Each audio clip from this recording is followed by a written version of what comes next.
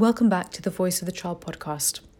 The podcast today looks at forced adoption, a controversial policy used in a minority of countries which allows local authorities to remove children deemed to be at risk of harm from parents without parental consent. This policy is active in the UK, despite growing research which shows that the practice affects children's development and re-traumatises families. My guest today is Moksha, a mum who's experienced forced or non-consensual adoption in the UK family courts. She's also a victim of forced marriage in her homeland and sex trafficking in several countries, having fled to London in 2014 to escape being exploited. Once in London, she applied for asylum on trafficking grounds, and in 2015 her claim was accepted. 2 years later, in 2017, her 4-year-old daughter, who'd been cared for by her grandmother in her home country, joined her in London. Unfamiliar with life in England, Moksha reached out to social services for help and support with her mental health and a domestically abusive partner, and within 3 months, her daughter was taken into foster care. In that same year, Moksha gave birth to her son, who was removed by social services within days of being born. Upset at losing her children, Moksha lashed out at social workers and emails to her council, and she was banned from having any contact with her daughter for a year. In 2018, contact between her and her daughter was reinstated, but a few days later at a final hearing, placement orders for the adoption of her children were granted by the judge. She never got to say goodbye. Distraught at losing her children again, this time to forced adoption, she sent more angry emails to social workers, and despite apologising for her outburst shortly afterwards, the apology was never acknowledged. Moksha's tried to appeal the adoption orders on the grounds that procedure in her case was not followed, and that several psychological assessments from leading independent psychologists confirming that she was fit to look after her children were all ignored by the court. Her requests to appeal have all been denied. Moksha is a pseudonym chosen by the mum in this podcast. Moksha, can you talk a little bit about what happened when you approached social services and what it was that you asked them for help with? I requested them for support because my daughter was coming from a foreign country. So I requested them to help me so that my daughter can integrate in Great Britain, because everything was different from the school system to how the children are parented in Britain, because we don't even have trams where I come from. We don't have trolleys, we don't have buggies, we don't have things like that.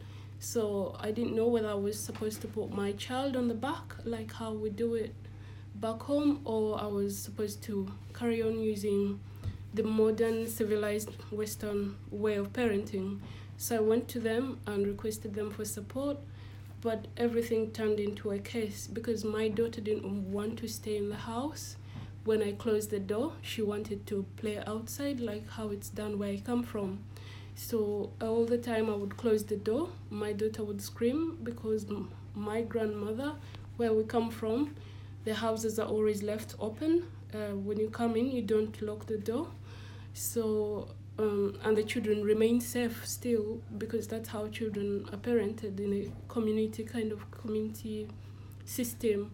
So when I came here, my daughter was, every time I would walk on the street, she would see other children and she would go up to them.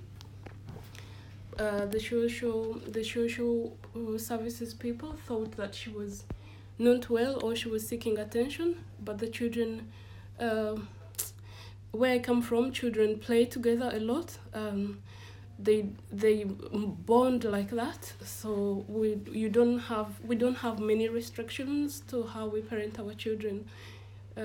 So I wanted support from that aspect on what I'm supposed to do, because it's not that I wasn't a good enough parent, but the system was completely different from me as an immigrant, and I didn't want to kind of make mistakes or to keep my child away from other people, and I didn't know how the school system works as well, because our school system is completely different from here.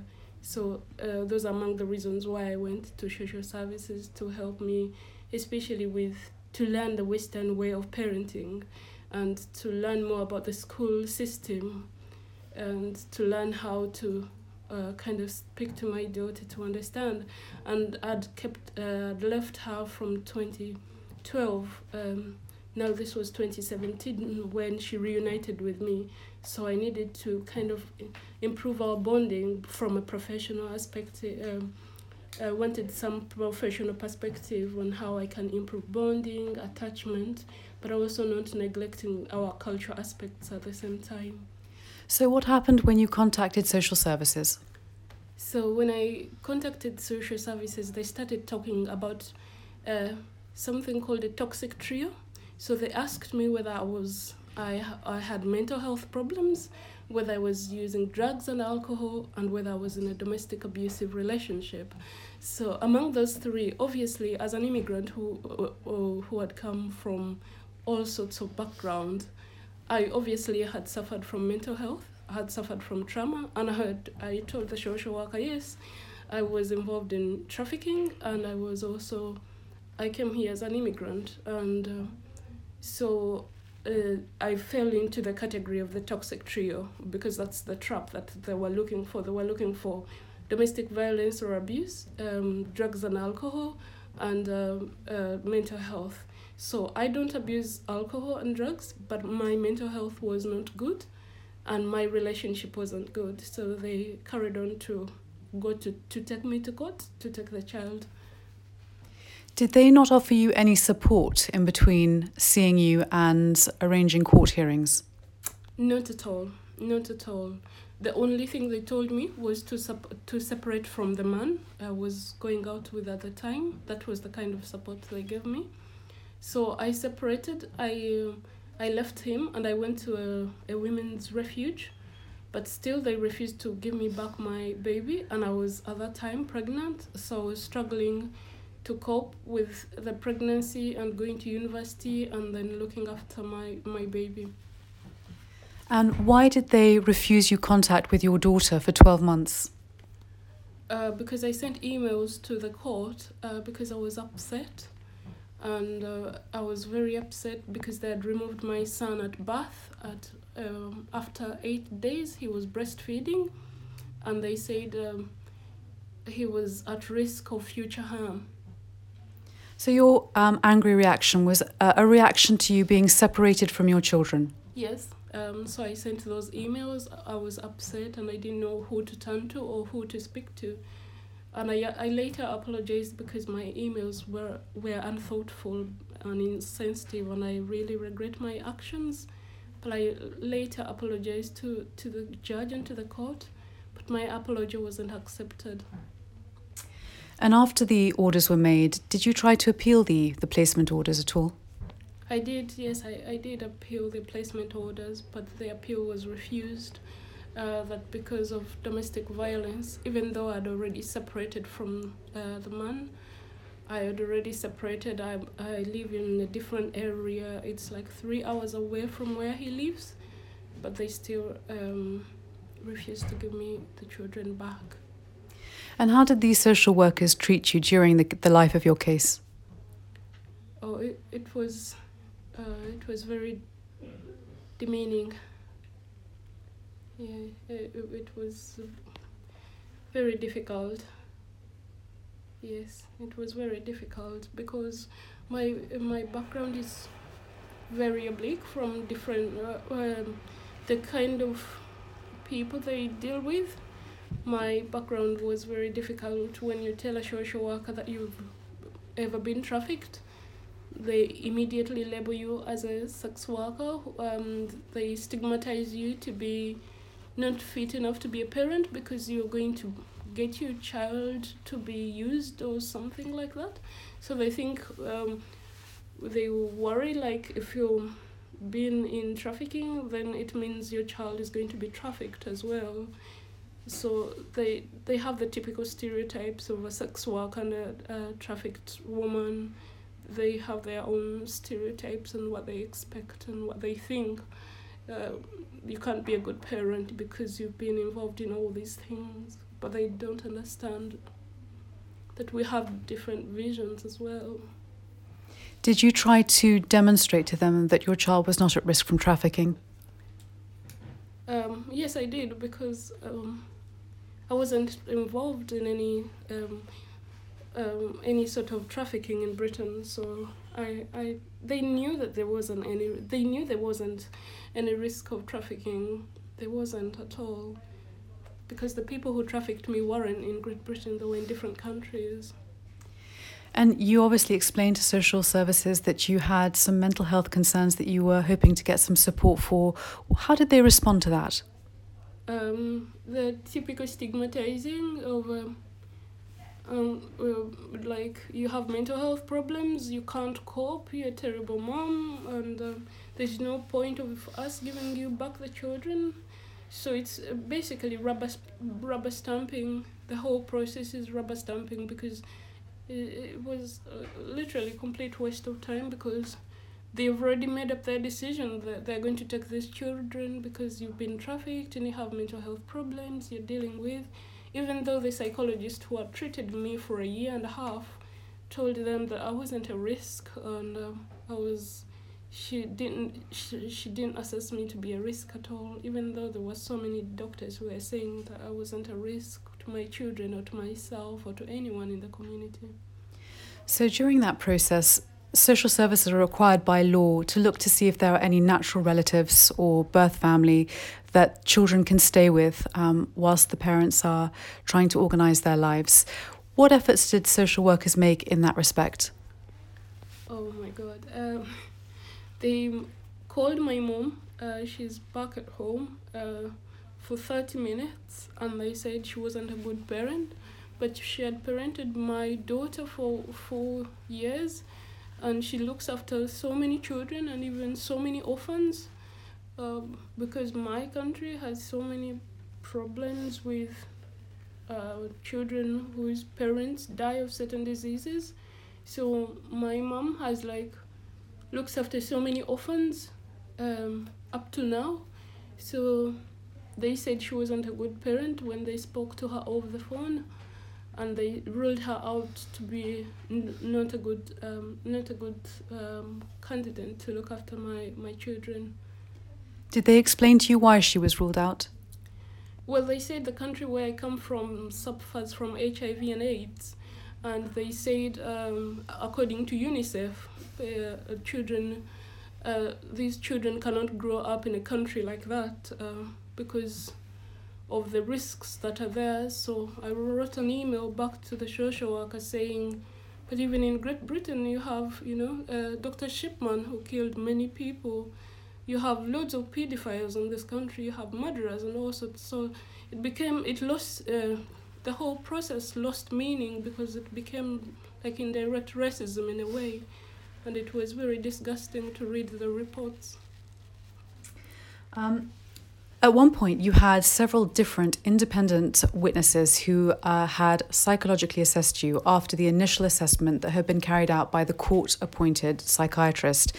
And in those reports, I understand that your mental health had shown signs of improvement, and all of the experts, except for the court-ordered expert, were of the view that you were able to parent your children.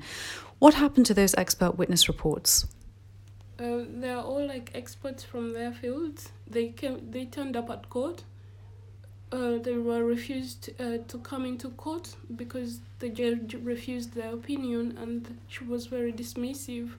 So their opinions and views weren't heard. The judge only accepted the one the psychologist, the social workers had staged up to make a report on me, who sat with me for only 3 hours and ruled out that I wasn't able to look after my children. But then these other consultants and psychologists had seen me for several sessions, more than 20 times or more than 15 times plus. But the judge refused their opinions. But all of them concluded that I was stable enough and I was capable of looking after my children. So normally in these cases, families qualify for legal aid. What happened to your case? Well, I went to different firms in London, and they told me that my case had no merit. So that means legal aid was no means no merit test. So that I didn't meet the merit aspect of things. So they asked me that I had to pay privately. and I didn't have enough money. That meant I had to go back to my ex-partner to request for funds so he could pay. So he paid out a lot of money to these firms, and they didn't do much at all. Thousands and thousands of pounds were paid to different barristers in Britain, and nothing was done. So your only option was to go back to your abusive partner and ask for financial assistance, is that right? That is it, yes, that's correct. And were the lawyers who were working on your case aware of where the money was coming from? They were, certainly, they were, because they knew all the background of the case. They had read the chronology of things. They knew exactly what had gone on.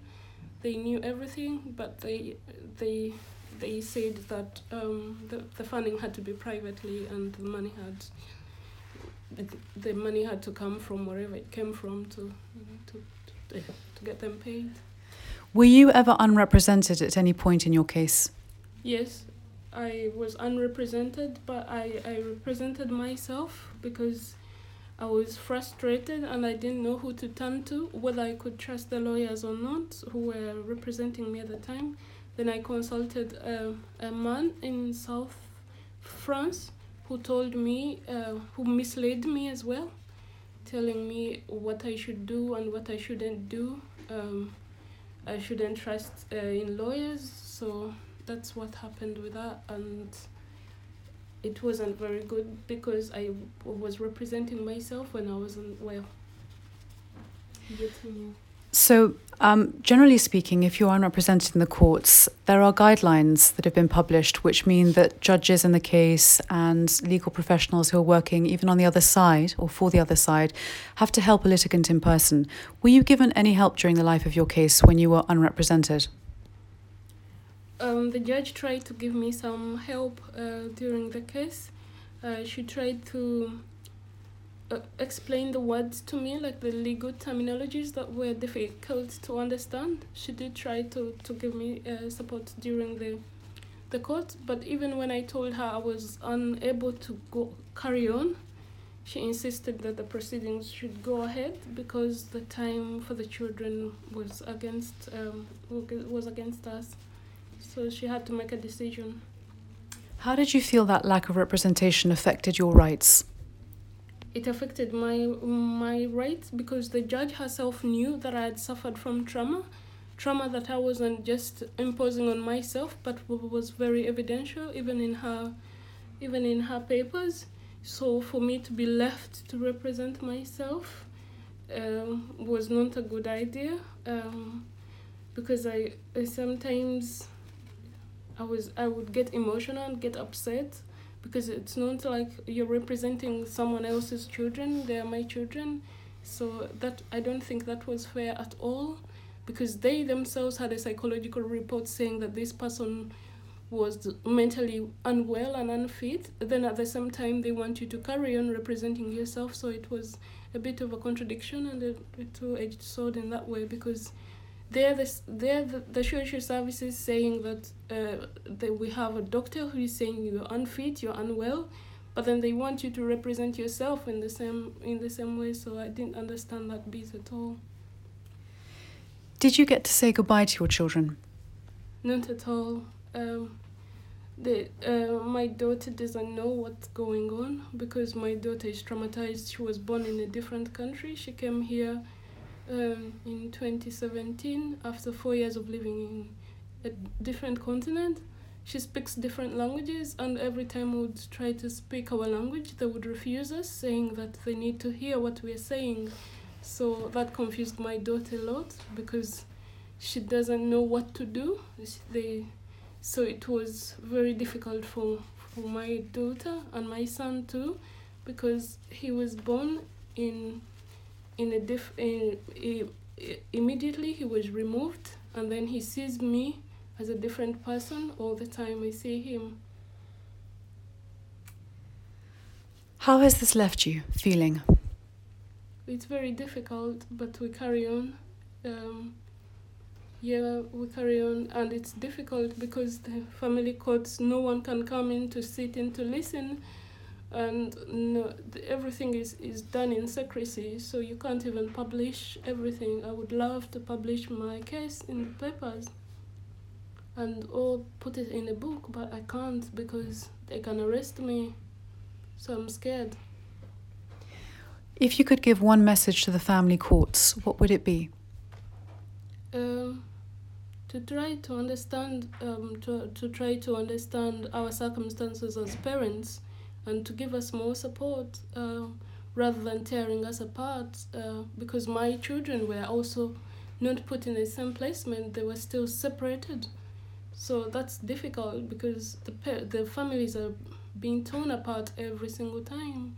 Social services, I don't know, maybe other local authorities, they're doing a better job, but in my case, they just ripped us apart.